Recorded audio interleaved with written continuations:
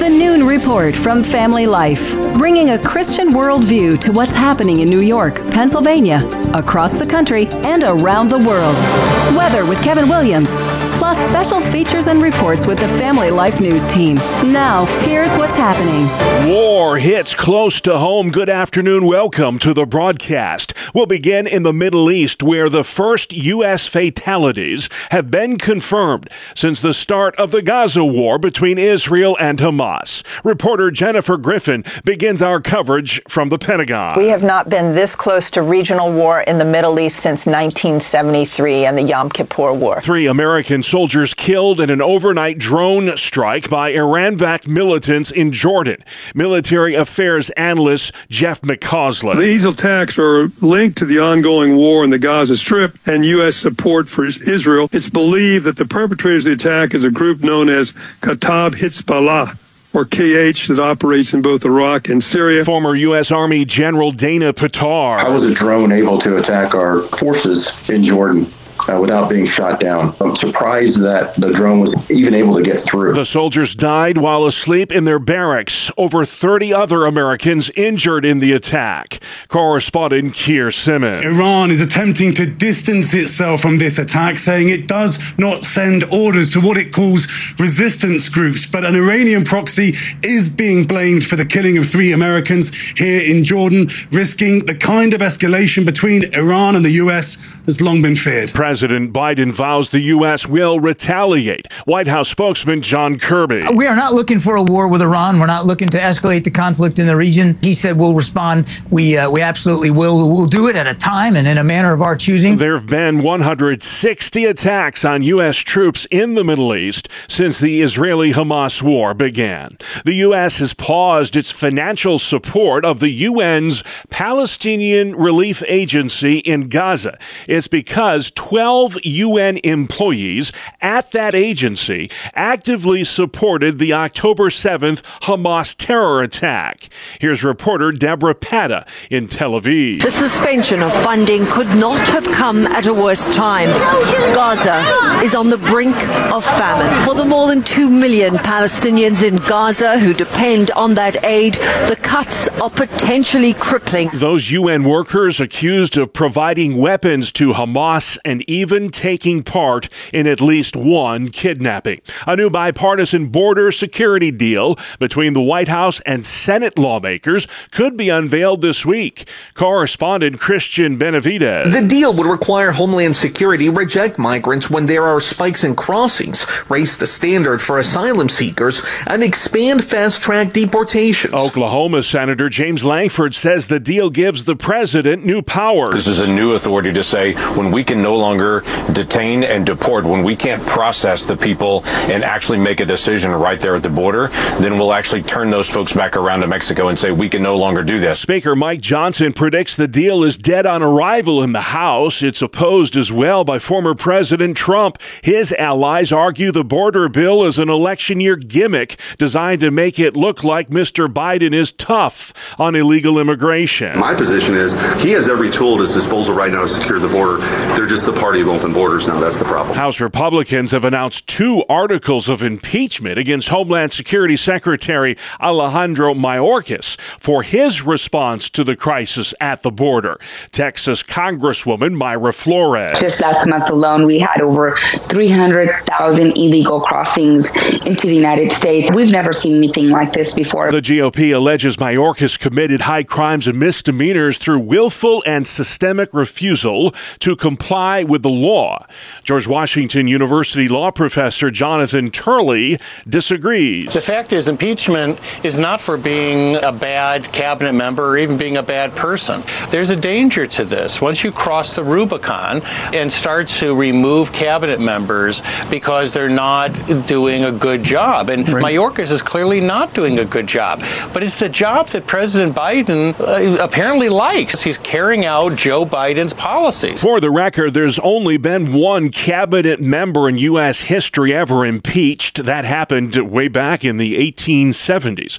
Abortion is viewed as a top issue of President Biden as he gears up for his re-election bid. Good luck with that, Joe Biden, because the reality is pro-life is the future of this country, and you're not going to win advocating for the killing of babies. Live Action President Lila Rose. Roe v. Wade, it being overturned, it helped save 32,000 little boys and girls from being killed by abortion. The last study done, 32,000 boys and girls were born because Roe v. Wade was overturned. More than 20 states have enacted abortion restrictions since the overturn of Roe 2 summers ago. 2 climate change protesters in Paris, France are in hot water after splashing soup on the glass barrier that protects the Mona Lisa. The incident happened Sunday at the Louvre, where the 500-year-old painting by Leonardo da Vinci hangs behind bulletproof glass. Those environmentalists were apparently demanding healthy and sustainable food. Tax season has arrived. You can start filing your federal income tax returns today. Business analyst Jill Schlesinger. The IRS once again reminds us that filing electronically and using direct deposit is the fastest way to get a refund. It's also a way to cut down on your error rate. A new Lending Tree survey finds more than a third of Americans rely on that tax refund to make ends meet. A quarter of all Americans expecting smaller refunds this year. The stage is set for Super Bowl 58. There it is! The 49ers are going to the Super Bowl! The San Francisco 49ers and the Kansas City Chiefs will lock horns in Las Vegas on February 11th. The Niners stormed back from the largest halftime deficit in conference championship history to beat the Detroit Lions in the NFC title game. Niners head coach Kyle Shanahan. It's been unfinished business for a while, man. Our team was set out for this for a long time. It's been a long year to get to this point, and we got it done today. It was hard at the beginning, but the character we have on our team, the type of guys we have, we can't wait to get to Vegas. KC, meantime, advancing to the big game with a win over the Baltimore Ravens in the AFC Championship game. Quarterback Patrick Mahomes. We've been underdogs for the last few games, but we never feel like underdogs. We got a lot of guys on this team that know how to win. And when playoffs came around, I knew we were going to make it happen. And now we're in the Super Bowl, and the job's not done. The Chiefs are in the Super Bowl for the 4th time in 5 years. The Niners are hoping to win their first Super Bowl since 1995. Randy Snavely will have more on Sunday's games coming up in sports. Also ahead on the Noon Report today, farming fatalities in Pennsylvania, racial reconciliation at church, and flooding problems near Olean. Well, good afternoon to all. I'm Kevin Williams, looking at a pretty quiet but fairly cloudy week ahead. I'll have the details in the complete forecast in just a few minutes. See you in about 10. Okay, Kevin, we'll see you then. A boil water advisory has just been lifted for Mansfield, Pennsylvania. Tests have come back negative for disease-causing organisms. The Mansfield Municipal Water Authority had been warning residents since Friday to boil their water due to filtration issues at the water treatment plant. The all-clear was given around 8:30 this morning. Water woes continue for western New York. Meteorologist Paul Hare with WGRZ in Buffalo. Currently a flood warning in effect for Tonawanda Creek right in the Rapids area towards the reservation. That goes until 10 p.m. Monday. Also in the Allegheny River, we do have a flood warning as well. That does not go into place until 10 p.m. tonight, and it lasts until 1 a.m. Tuesday. Minor flooding is expected through the first half of tomorrow for the city of Olean and surrounding suburbs in New York's southern tier. A 44-year-old man drowned yesterday when his kayak flipped over in Sealy Creek in the town of Southport, New York. That's not far from Elmira. The victim was kayaking with a couple of friends at the time. He was taken by ambulance to Arnott Ogden Hospital, but paramedics could not revive him. The 2 other kayakers made it safely to shore. Separate farming accidents have claimed 2 lives in Pennsylvania. Back on Saturday, Saturday, a 16-year-old boy tragically died when a tractor rolled on top of him in a field in Rush Township. That's in Northumberland County. And then yesterday, a 69-year-old Columbia County man died when the tractor he was on rolled over and pinned him underneath. Those tractor fatalities happened about 30 miles apart from each other. Pennsylvania politicians are joining forces to loosen restrictions on nurse practitioners. Republican State Senator Camera Bartolotta says this will help ease PA's physician shortage. A nurse practitioner who wants to continue doing what they do best can't find a physician willing to have a collaborative agreement with them. She's sponsoring a bill to free NPs from the collaborative agreements now required for them to fully practice medicine. We have 18,000 nurse practitioners right now, and they could tomorrow start working without a collaborative agreement on their own. These nurse practitioners are highly trained, highly qualified. Many of them have masters and doctorates in their field of care. This spring's total eclipse of the sun is causing hotel rooms to go fast in western New York. That solar eclipse is happening April 8th, and Buffalo is in the path of totality. We're very much more concerned about the safety of people because in some of these destinations, their roadways just become a parking lot where people just stop on the throughway and watch the eclipse actually take place. And so that's something that we're very concerned about because of all of the people that will be coming to Buffalo and Erie County and all of western New York. Should be quite a show. That's Patrick Kaler with Visit Buffalo Niagara. He says hotel rooms in the Queen City are going for as much as $800 a night due to the amount of people coming to western New York to see the solar eclipse. In just a few days, those of you who live in New York's 26th congressional district will not have any representation in Congress. That's because Congressman Brian Higgins is resigning on Friday to become the new president of the Shays Performing Arts Center. The Democrat said back in November he was stepping down due to the partisan nature of Congress. It'll be up to Governor Hochul to select the date for a special election to fill Higgins' seat. Church leaders in the Rochester suburb of Pittsford, New York, hosted an interfaith service Sunday to draw attention to a major problem in our worship services these days, and that would be a lack of color. Martin Luther King did not live and die for us to just celebrate his birthday. He lived because he wanted to change America, not just for Black America, but for all Americans. And one of the things he said was Sunday is the most segregated hour in America. Kevin Beckford is founder of the MLK Living the Dream series. For me, I'm going to die before this problem is solved. I know that. So I picked one cup. It's called Pittsford, the most segregated town in our county. I had an 87-year-old woman get up and talk about where she was when Martin Luther King was murdered and how her entire floor was cheering about his death and his murder. And she says it's changing white people, not just African Americans. Beckford says there will never be racial reconciliation in the culture if it doesn't start first in the church.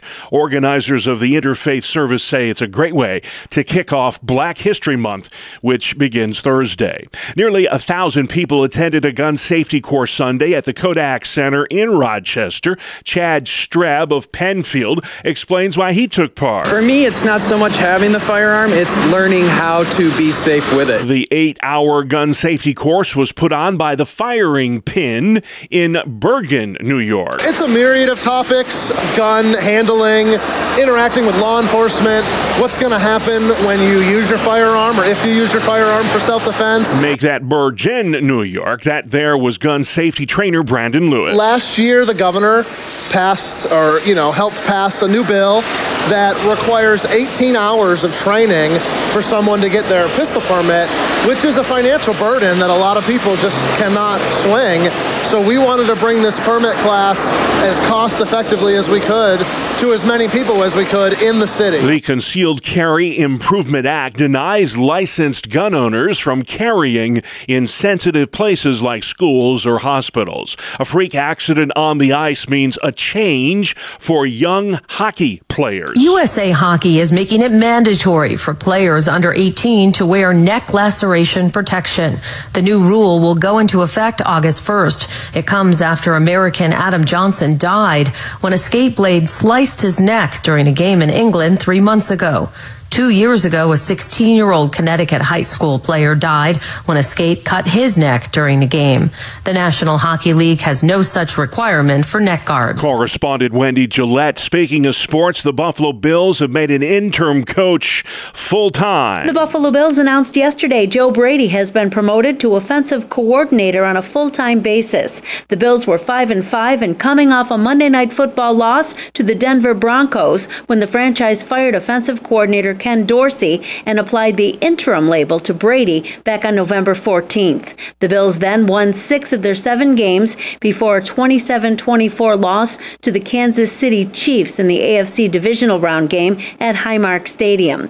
Dee Haley, Family Life News. All right, Dee, thank you. More sports next. It's the 2-minute drill as the Noon Report continues on Family Life. Good afternoon, I'm Randy Snavely. Bob, the defending champs are back as Kansas City knocked out Baltimore 17-10 in the AFC Championship game yesterday. It is the 4th time in the last 5 years that the Chiefs will play in the Super Bowl. Turnovers really cost the Ravens in this one. They fumbled the ball on the 1-yard line as Zay Flowers was diving into the end zone for what looked like a certain touchdown. Then Lamar Jackson got picked off in the end zone, which ended up sealing the deal for Kansas City. Both of those turnovers coming in the 4th quarter. In the game, Patrick Mahomes was 30 for 39 on his pass attempts, good for 241 yards and a touchdown. Travis Kelce caught the touchdown pass and had 10 other receptions for a total of 116 yards. Kelce passed Jerry Rice for the most receptions in playoff history. He now has 156 catches, although he does still trail Rice in playoff touchdown receptions and receiving yards. Kansas City's opponent in Super Bowl 58 will be the San Francisco 49ers, who stormed back from a 24-7 halftime deficit, and they beat the Detroit Lions 34-31. For the 49ers, leading the charge once again was Christian McCaffrey, totaling 132 all-purpose yards. He scored 2 touchdowns. Brock Purdy completed 20 of 31 passes for 267 yards and a score. He also got picked off once. So it will be a rematch of Super Bowl 54 on February 11th in Las Vegas. Winners on the hardwood last night: the Pacers, Hawks, Pistons, Magic, and Bulls. St. Louis and Seattle winners on the ice. And Jannik Sinner, who upset Novak Djokovic in the semis, is your Australian Open champion. He won a 5-set thriller over third-seeded Daniil Medvedev. That is a look at sports. Thank you, Randy. Still to come on the Noon Report, drone strike in Jordan kills 3 Americans. Possible breakthrough on new border security bill, plus Christianity and the pop culture. What can people of faith learn from Taylor Swift? We'll talk to an expert after this. Welcome to Breakpoint, a daily look at an ever-changing culture through the lens of unchanging truth. With the Colson Center, I'm John Stone Street. A common claim by those who advocate for so-called gender-affirming care is that the effects of the treatments, especially puberty blockers, are reversible. These drugs are simply a way, advocates claim, for gender-confused teens to push pause on puberty and buy more time so they can find out who they really are. At any time, they can just stop taking the drugs and resume puberty without any consequences. One group that's long made this claim is the World Professional Association for Transgender Health, or WPATH, the leading transgender medical organization in the world. In its standards of care, WPATH claims that puberty-blocking drugs, which are supposed to reduce distress stemming from physical changes that occur when puberty begins, are fully reversible. However, recently, in a video leaked from WPATH's September 2022 certification seminar, the truth came out. According to WPATH-certified pediatric endocrinologist Dr. Daniel Metzger, puberty-blocking drugs aren't as reversible or non-invasive as advocates have claimed. In fact, they interrupt teens' physical development in ways that cannot be reversed. For example, puberty-blocking drugs decrease bone density. Metzger also noted that the effect of puberty-blocking drugs on brain development remains largely unknown. It's notable that Dr. Metzger admits all of this at a WPATH conference. Well, thankfully, there are signs that the tide is turning here. WPATH membership shrank last year by about 60%. Let's pray that more people are choosing truth over ideology. And to learn more about the harms of gender ideology and the facts that these treatments are irreversible, check out our latest Breakpoint Forum. It was called The Real Facts About Gender Ideology, and it featured child and adolescent psychiatrist Dr. Miriam Grossman and Dr. Stephen Gersovich. For the Colson Center, I'm John Stonestreet with Breakpoint. Today's Breakpoint was co-authored by Jared Hayden. And for more resources to live like a Christian today, go to breakpoint.org. Thank you, John. Outside next, Kevin Williams. Here is your family life weather forecast. As we head through the afternoon, it's cloudy with some flurries around. Could be a drizzle bit or a spot of some sprinkles. High temps, mainly 30s. Rather cloudy tonight, low temps, 20s. Tomorrow and Wednesday, plenty of clouds, a few sunny breaks. High temperatures tomorrow, 30s to near 40, and on Wednesday in the upper 30s and lower 40s. All right, Kevin, thank you very much. This is the Noon Report on Family Life. I'm your host, Bob Price, and here's what's happening. Monday, the 29th of January, tensions are escalating in the Middle East after 3 American soldiers were killed in a drone strike in Jordan. More than 30 other soldiers were injured. An Iran-backed militant group responsible, reporter Ed O'Keefe. Those injured and killed were in sleeping quarters when the armed drone struck. Samantha Vinograd is a former counterterrorism official in the Biden administration. It is critical that the administration respond quickly and responsibly. White House spokesman John Kirby on what that response might look like. We're reviewing our options right now about what the right next step here is and what the response needs to look like. I mean, obviously, we're now in different territory here. Retired 4-star Army General Jack Keane. Iran doesn't want war with the United States, but Iran's strategic objective, and that clearly is they want to dominate and control the Middle East, drive the United States out of the Middle East, and weaken Israel to the point where people don't want to live there anymore. I mean, the administration has got to wake up. They're saying, well, we don't want to expand into a regional conflict. The regional conflict is here. There have been 160 attacks on U.S. troops in the Middle East since the Israeli-Hamas war started. The White House and a group of U.S. senators are on the verge of striking a deal on a bipartisan immigration bill. Reporter God Venegas. Congress has been working on a deal for months now, and we're also now seeing President Biden take a tougher stance on the border, saying he would potentially shut it down if it means locking in a deal with Republicans to get that aid for Ukraine and an immigration deal. The possible border deal comes as House Republicans unveil articles of impeachment against Homeland Security Secretary Alejandro Mayorkas for his handling of the border crisis. 8 million encounters, 300 on the terror watch list, 200 million people dead now thanks to fentanyl poisoning. Texas Congressman Mike McCall says that has been the legacy of an open borders policy. That is a dereliction of duty and breach of the public trust.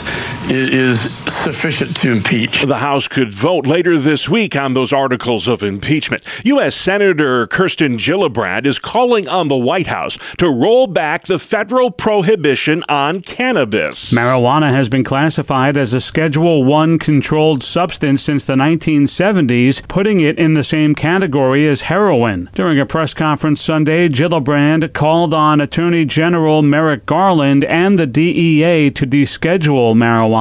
The senator believes descheduling marijuana from Schedule I classification will allow scientists more opportunities to research medicinal uses of the drug. Paul DeCastro, New York. A man named Terry Martin who stole a pair of ruby red slippers that were worn by Judy Garland in The Wizard of Oz. That man will be sentenced today in Minnesota. Martin, who's 76 and in poor health, pleaded guilty in October. He's in hospice for advanced COPD. And despite a lengthy criminal history, prosecutors agreed to recommend no jail time. A recent investigation shows the Federal Bureau of Prisons in crisis. Experts say corrections officers are struggling with staffing issues and a public perception problem.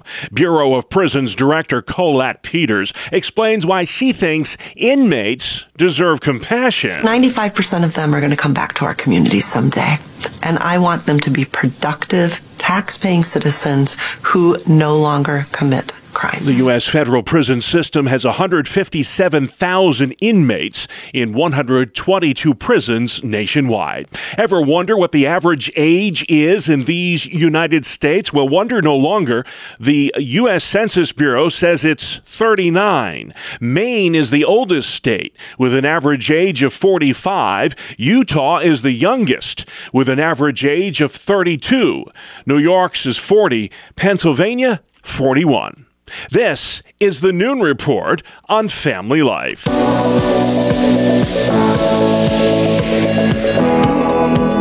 Lessons from popular culture for faithful folks. Today we talk with Paul Asay of Plugged In, the entertainment reviews of Focus on the Family. Paul, what do you appreciate about straddling that line between Christian culture and the secular culture? Christians have always been countercultural. We've always been against the norm. For the last several decades, I think we sort of got lured in as Christians, as conservatives, to thinking that society, that culture should reflect. People would go to church. They would have strong family values. And, you look at the old 1950s and 60s sitcoms. They were all very stable families, very traditional families. But when you look at society over a longer term, that was sort of the exception, not the rule. We know that we live in a fallen world, and we have to make our way in that fallen world. We have to hold true to our values. We have to navigate this very confusing culture and be able to look at it and say, you know what?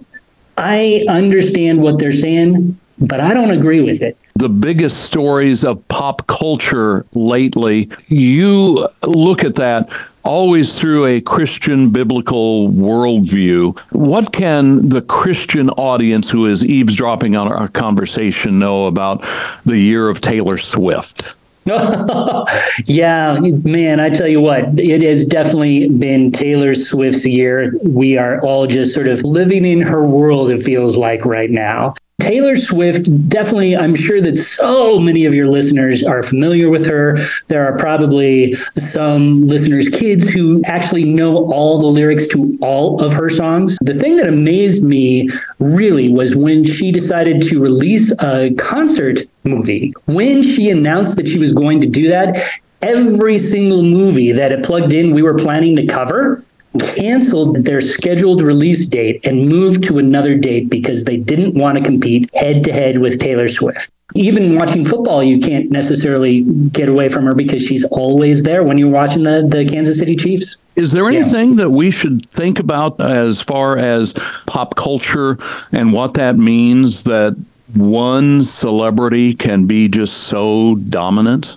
Yeah. When you look at Taylor Swift in her power, she is very influential. A lot of young girls listen to every word she says and believe that if Taylor Swift says it, it must be true. It must be right. And that can be a kind of scary place as moms and dads who are sort of trying to help their kids navigate this world. That can be a fairly scary place to go.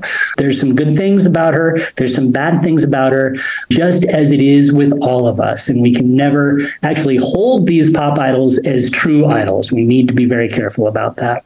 One other question about the highlights and trends of 2023. Taylor Swift was big. The Barbie movie was big. I've heard it that the past year was the year of the girl. Is there anything that our Christian audience should know about what that means of female empowerment? What is pop culture telling us about the reality around us? Boy, what a great question. And again, it's really a mixed bag. When you look at these messages of empowerment, that's really healthy for our daughters to think about. We want them to be appreciated for everything they bring to the table as people. And I do believe that sometimes society has made certain people one-dimensional or two-dimensional when we have so many dimensions, so many things that we can offer our family, our friends, our societies. At the same time, we do need to be careful with that. We need to be mindful that as empowered as we may all want to be, the real power in our lives should always, always be God. And so often, what we need to be doing is really sacrificing for others. We need to be making ourselves less, not more. We need to be looking out for the needs of other people around us. And so often, when you look at these stories, so much of our culture is really about what we can do for us, how we can achieve more, how we can be happy. And I think that that's really important to keep in mind. It's about loving God. It's about loving other people. It's about helping people on their way. It's a unique combination of opportunity and cautions, being in the culture, but not of the culture. Our guest today, Paul Asay, is the associate editor of Plugged In, the podcast, the blog, and the radio program from Focus on the Family. I'm Greg Gillespie, Family Life News. All right, Greg, great feature. Thank you. You can download our conversation on Christianity and the pop culture. Lessons learned from Taylor Swift at familylife.org. A very good afternoon to all. Here is your Family Life regional weather forecast on the midday weather map. The storm system that produced snow and rain here yesterday and last night is now moving well off the New England coast and away from us. But plenty of low-level moisture that will keep clouds locked in much of the time over the next several days. A little pesky precipitation, sure, but no big issues are ahead in terms of any heavy storm systems for the time being, at least. As we head through the afternoon, it's cloudy with some flurries around. Could be a drizzle bit or a spot of some sprinkles. High temps, mainly 30s. Rather cloudy tonight, low temps 20s. Tomorrow and Wednesday, plenty of clouds, a few sunny breaks. High temperatures tomorrow, 30s to near 40, and on a Wednesday in the upper 30s and lower 40s. Thank you, Kevin. Finally at noon, if you're looking for something to do today, we've got something that really pops. Most packaging should be seen and not heard, except maybe for that small iconic packaging made to protect and pop, though not necessarily in that order. Today is a day we celebrate this invaluable gift to the packing world as it's National Bubble Wrap Day. It wasn't always packing material. Two radio engineers created bubble wrap by first sealing two shower curtains together, creating a smattering of air bubbles, and they thought it would make great wallpaper. When sales didn't materialize, they sold it as greenhouse insulation, and the first instance of packing material was from the Sealed Air Corporation, and in 1961, the product evolved into the bubble wrap we know today. It's that satisfying pop, the protection for fragile stuff, the stress relief tool all rolled into one. A true unsung hero of packaging. Brian Query, Family Life News. That it is. Thank you so much for that, Brian. And just like that, we are out of time. That's the world we live in, folks. Monday, January 29th. I'm Bob Price. Family Life News. You've been listening to the Noon Report, heard weekdays on Family Life. Thank you for listening.